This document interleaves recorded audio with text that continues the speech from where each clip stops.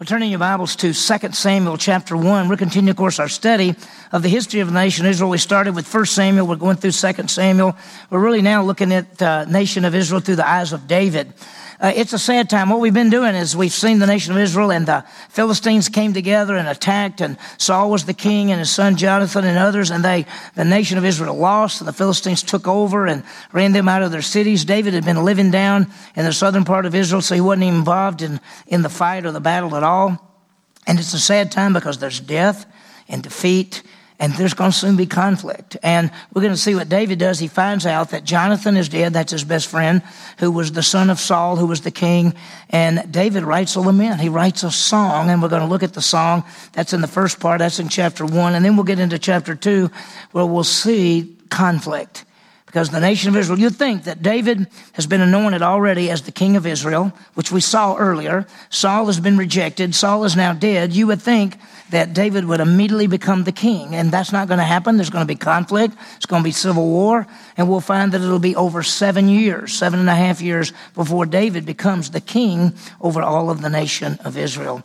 And we see this fighting and this conflict, and let me just remind you that sometimes when believers, especially local churches, get into conflict or fighting or divisions, it hurts the testimony there as well. This morning, we're going to look at several key things. We're going to look at our words. We're going to talk about what comes out of our mouths and what kind of things ought to come out of our mouths. And second is we're going to see God's love. We'll talk about his unconditional love for us. Third, we're going to see conflict in our lives. What happens? We're seeing it in the Bible. And then last but not least, we're going to look at the trials and problems in our lives and think about what do we do and how do we handle those things.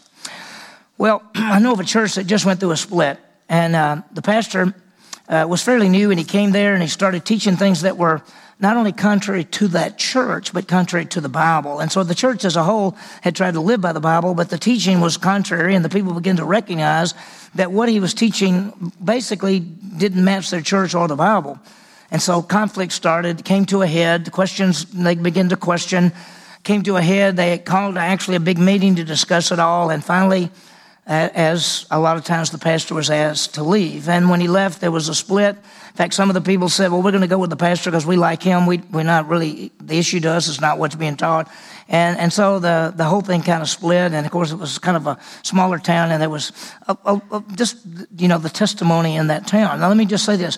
The church was right that when the pastor was teaching things that was not based on the scripture, that he needed not to be the pastor there. The problem is sometimes they become splits like that, and it becomes open, and a lot of people know about it. And division always hurts.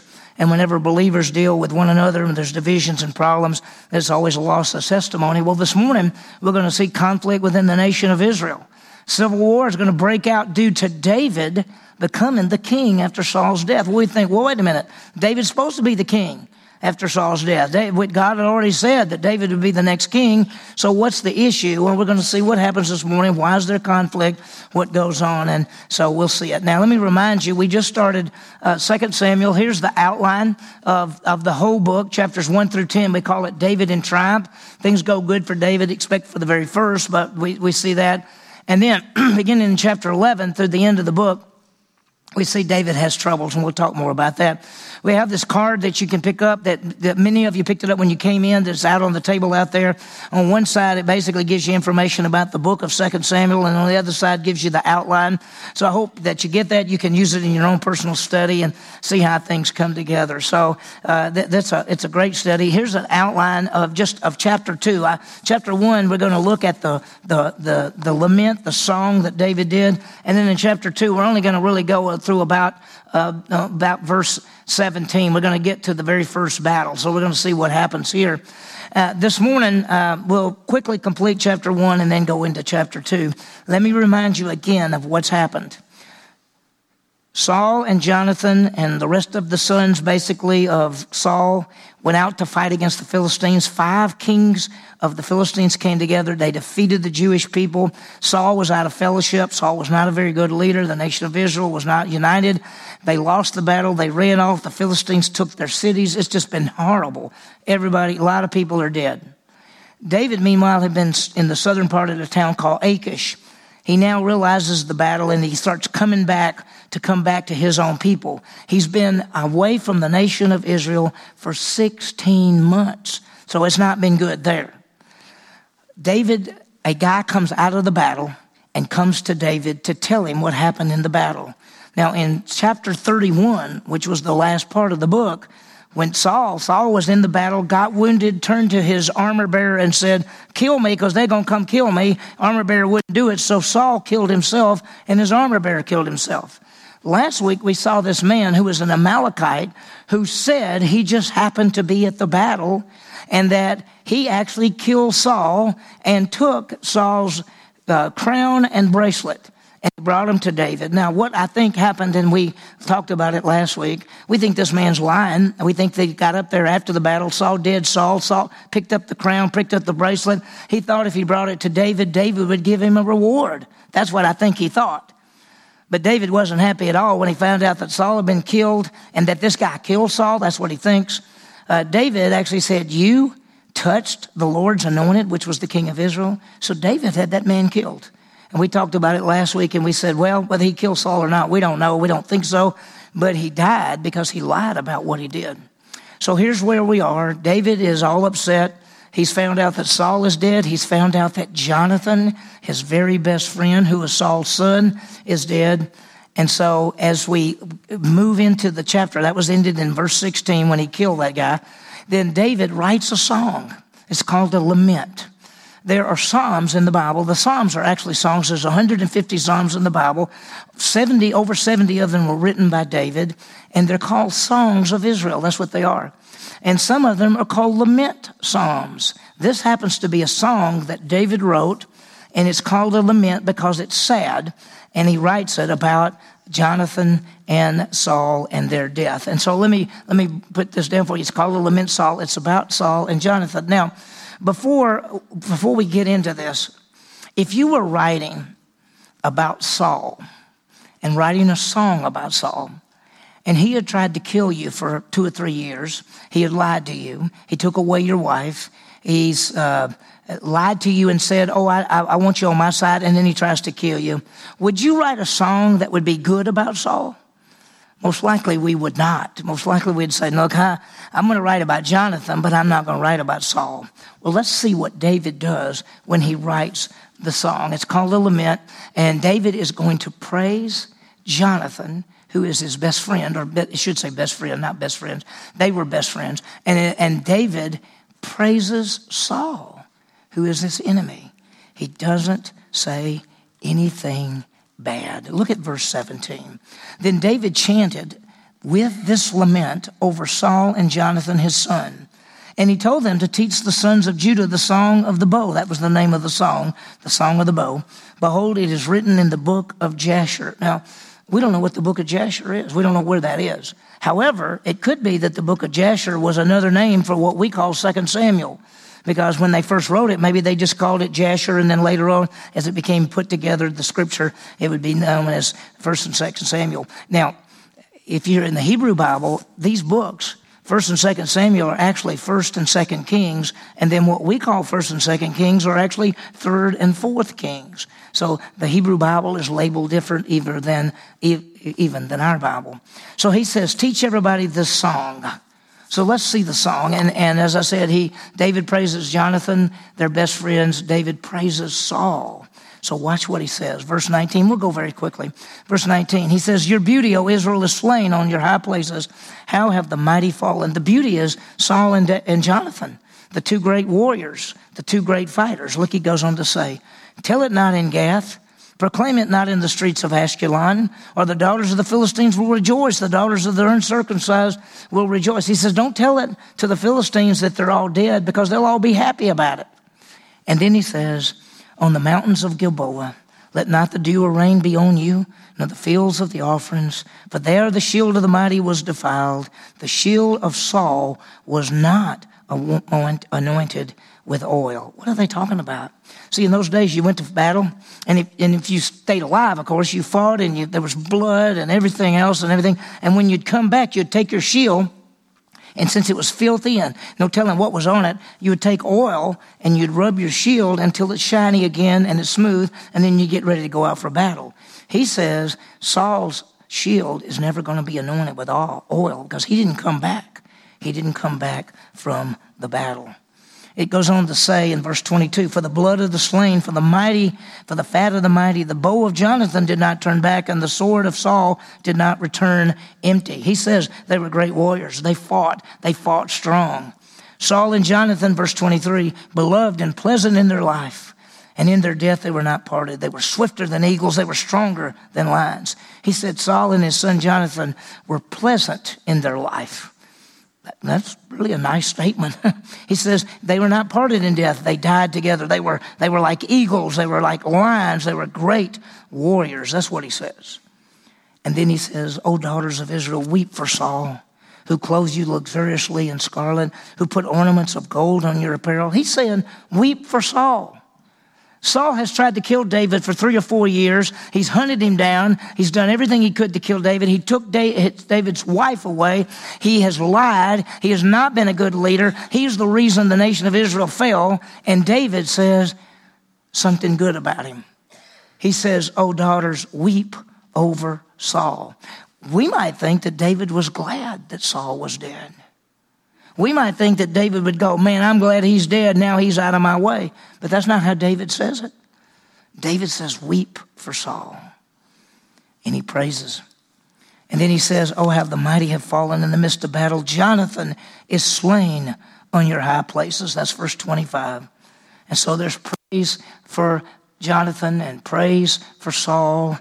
And then the next verse, let me read it to you because some people take this verse out of the context. And he says, I'm distressed for you, my brother Jonathan. He's so sad that Jonathan is dead. He said, you've been pleasant to me. Your love to me was more wonderful than the love of a woman. He's saying, I had a friendship with him that I've never had with another person. He was just amazing. Some people take this and they want to say that David was a homosexual. No, he was not. David is saying that Jonathan was my best friend and I had nobody like him in my life. He was an incredible friend. Everybody needs a friend like Jonathan in their lives.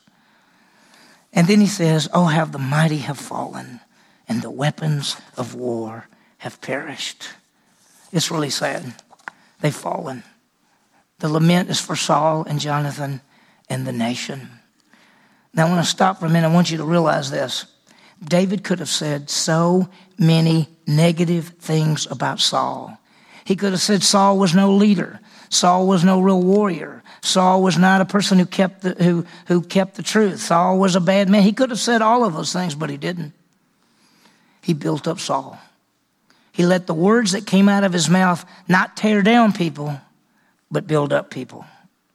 David said good things, not bad things. You know what Jesus said?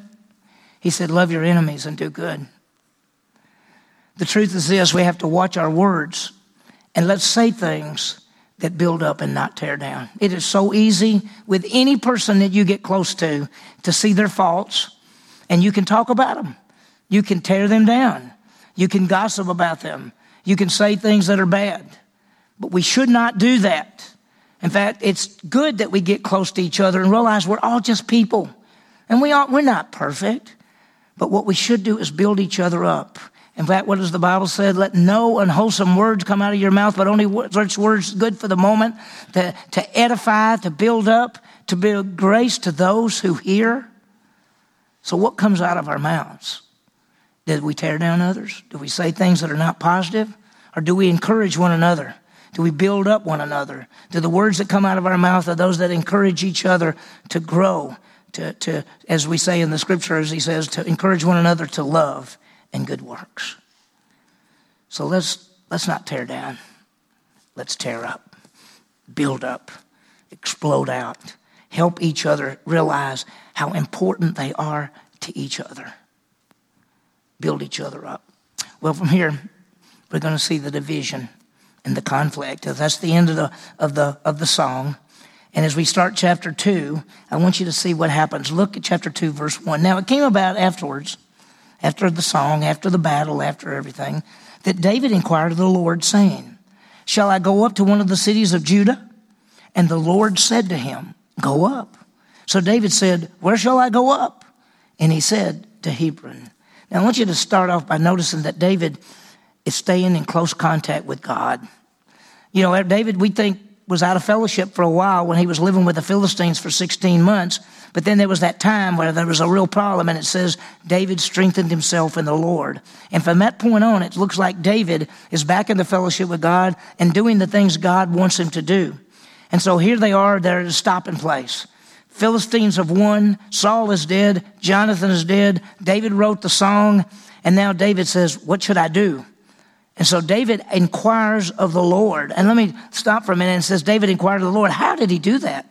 We've talked about this before, that he has a priest with him, and they had an ephod, which was a little vest that the priest wore. And in there was these pockets, the best we can tell, and there was something in there called the Urim and the Thummim. That's all we know. We don't know anything about it, but somehow they could get direct revelation from God, and not just yes or no, because some people would say, well, wouldn't they just maybe throw one of those out and it would come up and they say, that's yes, and sometimes that's no. But no, he actually says, Lord, should I go up? And God says yes, and he says, where should I go? And God says, to Hebron. So it's not yes or no answers. It's Bible answers. It's the Word of God. So what is he supposed to do? He says, we're going to go to Hebron. And let me just show you where Hebron is on this map. David has been down in this region, right in here. And he's been running in En-Gedi and down at the part here. They're going to come up to the city called Hebron, which is in, this is called Judea, but it's in the tribe region of Judah. And that's where they're going to come with his people. And what's going to happen? Notice verse 2. So David went up there, and his 2 wives also. Wait a minute, what did it just say? David went up there and his 2 wives also? Th.M, the Jezreelitess, and Abigail, the widow of Nabal, the Carmelite. 2 wives, wait a minute. David was already married to a woman named Michal, and she was Saul's daughter, and Saul took her away. And then David, he was about to go kill a man by the name of Nabal, and Nabal had a wife named Abigail, and she came out and kept David from doing something really bad. And then when Nabal died, David married her. So David was already married to Michal, and then he's married Abigail. But then there's this other woman who, we don't know who she is. It says David went up there, his 2 wives, Ahinoam, the Jezreelite. That means she was from Jezreel, which is the northern part of Israel. Well, when did he meet her? When did he get her? We don't know. And so let's raise a question. Is this right? We would say no, because when you look at the scripture, what does the Bible say? It goes back to Adam and Eve and says, a man shall leave his father and mother, cleave to the wife, and the 2 shall become one flesh. He doesn't say 2 become one flesh and then find you another one and see if you can get that one, and then find you another one and see if you can get that one. That doesn't work. And Jesus said basically the same thing, that you come together to become one. David right now has 3 wives. Would we say that's right or wrong? We'd say that's wrong. And if you look at the culture, now we have to be careful, because when you look at the culture, in that day and time, a king, if you were a king or thinking you were going to be a king, you might have more than 1 wife. Did that make it right? No. There are a lot of things in our culture today that people do that we'd say it's accepted in the culture, but it's not right. So let me just say one thing.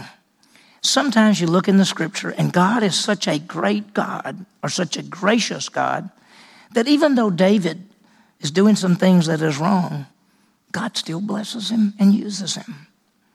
And you know, all of us, day in and day out, sometimes we do things wrong. Sometimes we mess up. And God in his grace takes us and uses us for his glory. So this is what we see. We'll talk more about it.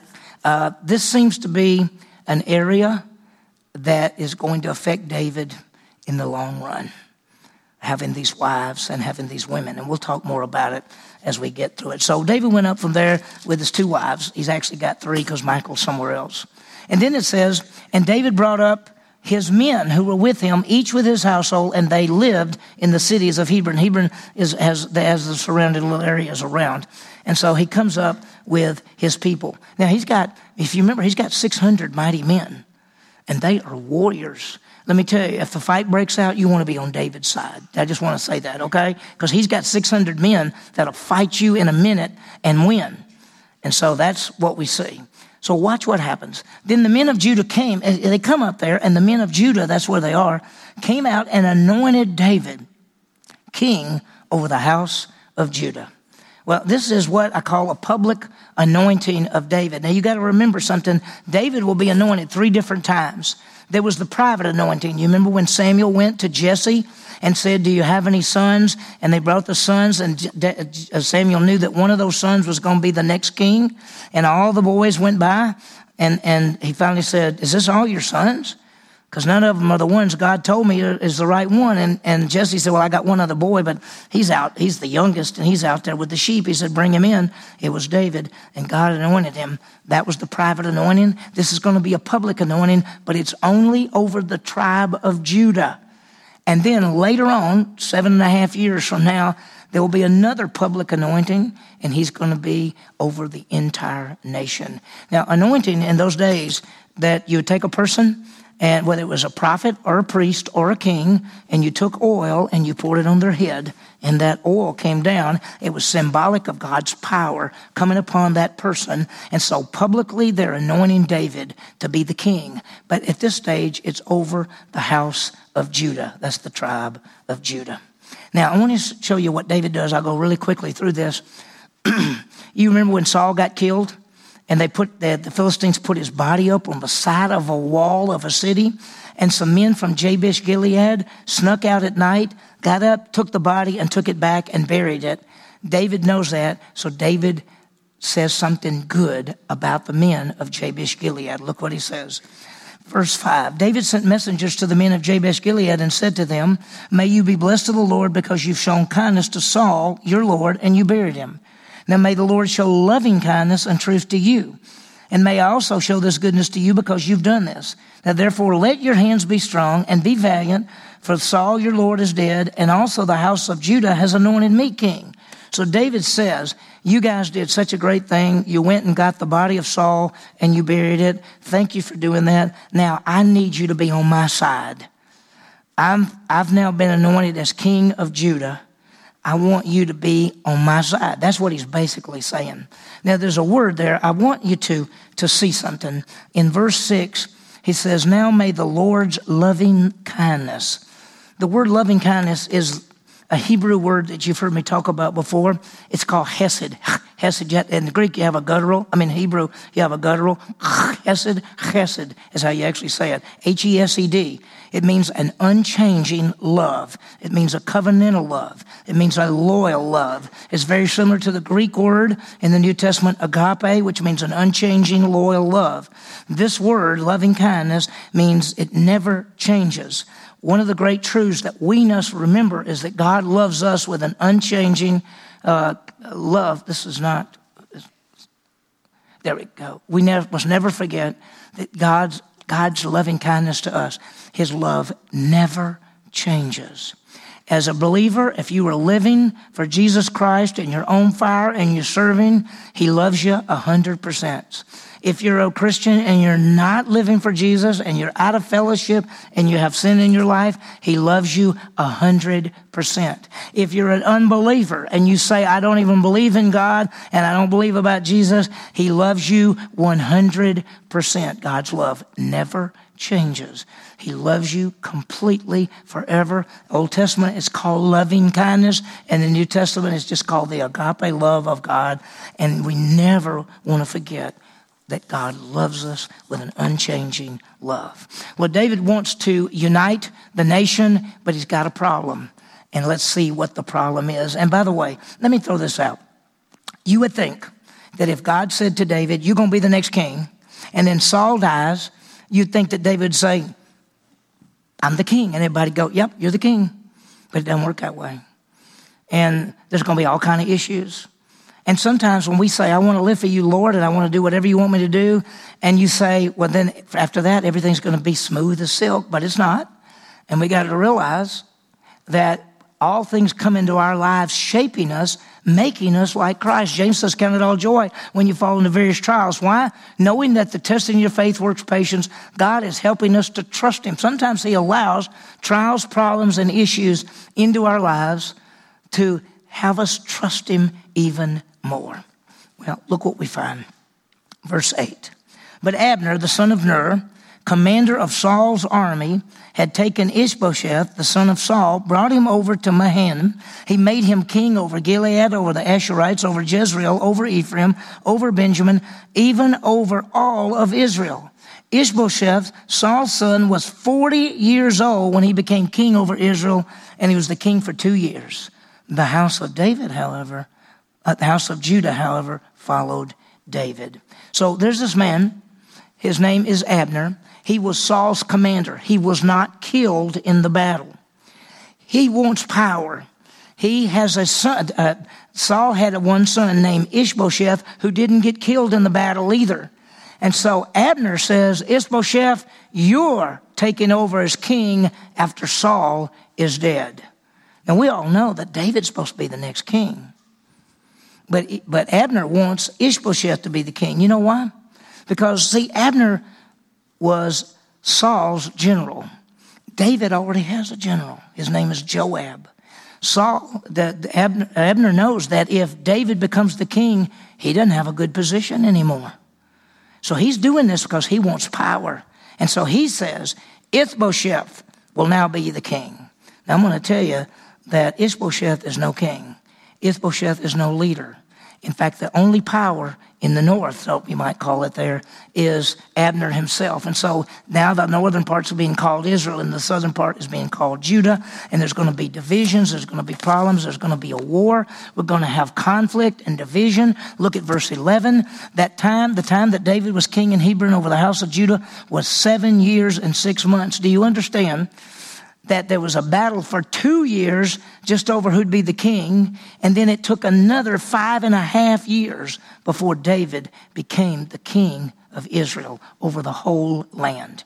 Nothing is ever as smooth as we wish it was, and that's because God wants us to trust him.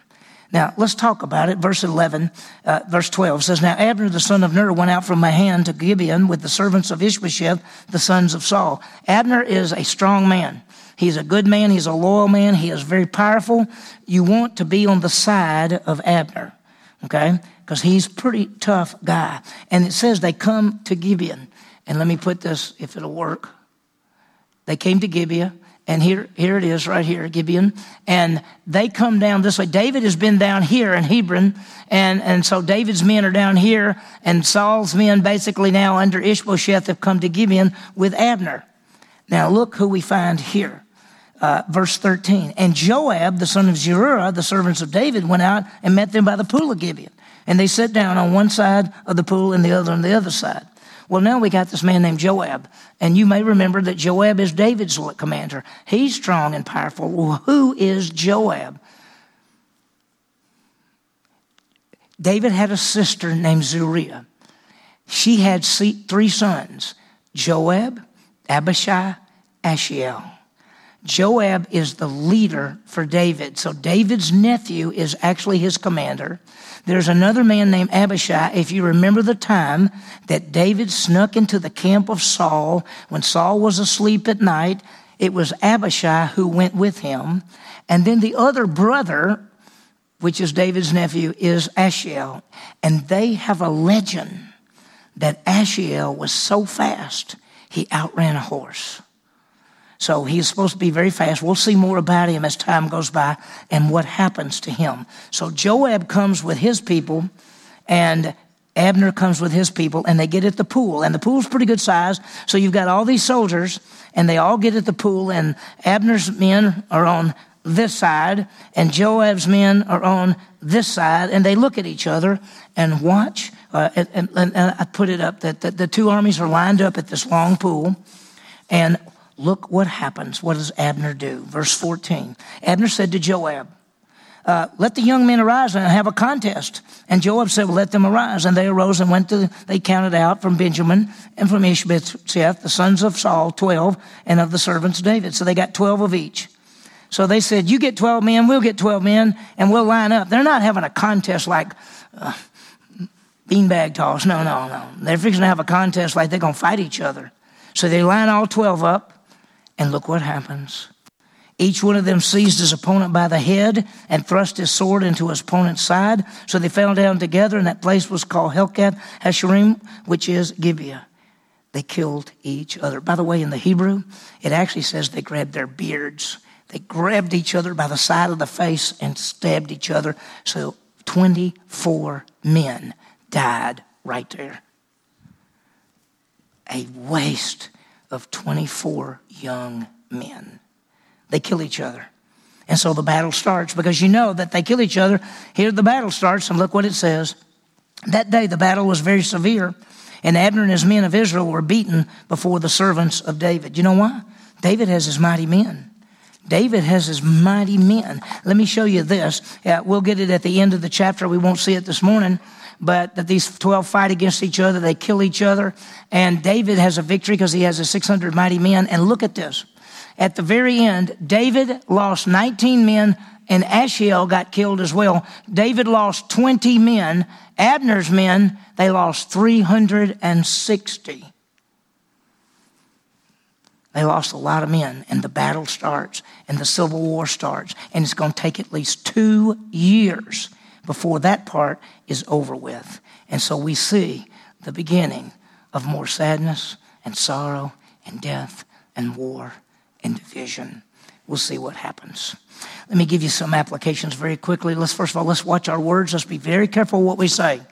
We want to say things that build up, not tear down. It is easy to say something negative about somebody. We can easily find something negative about anybody. But what we should be doing is finding the positive and saying the things that build up and encourage one another. So that's what we should do. Let no unwholesome word proceed from our mouths. The second, let's rest in the unconditional love of our God and Savior. It's salvation. He so loved us. He sent his son to die for us in the Christian life. He'll never leave us or forsake us. He's always there. His love never changes. Just realize that when you mess up, your friend may not like you, but God's love will never change. Let's realize, and we're going to talk about this one for just a second. Let's realize the consequences of conflict. I mean, they're fighting among ourselves. What happens when believers, even when that church was right to make a change, it still resulted in a division. And people in that community knows and says, yeah, those Christians can't get along. It's hard because they did the right thing. The Bible says our goal is to build up one another, equip one another, serve one another, build up one another to maturity and unity. So how do we deal with conflicts? Are you ready for this? Here we go. 1 Peter 4:8 says, let love cover. When somebody hurts you, when somebody does you wrong, if possible, let love cover over it. Just let it go. Let love cover and just say, they probably didn't mean to. And even if they did, that's just the way it is. I'm not going to worry about it. I'm going to go on with my life. Sometimes Matthew 18 says if somebody sins against us and we can't let it go to that person one-on-one and tell them what happened. And the Bible tells us, in Matthew 18, it basically says if they don't listen to you, go back and get somebody else, those kind of things. The third thing, if you realize that you've hurt somebody else, if you recognize and remember, I hurt that person, you go to that person and you say, I'm sorry I hurt you. I was wrong. That's how we stop the conflicts. That's how we deal with it. The last one is expect trials and problems. We live in a fallen world, and even in God's plan, he allows some issues to come in so that we'll have to trust him so we can grow to be more like him.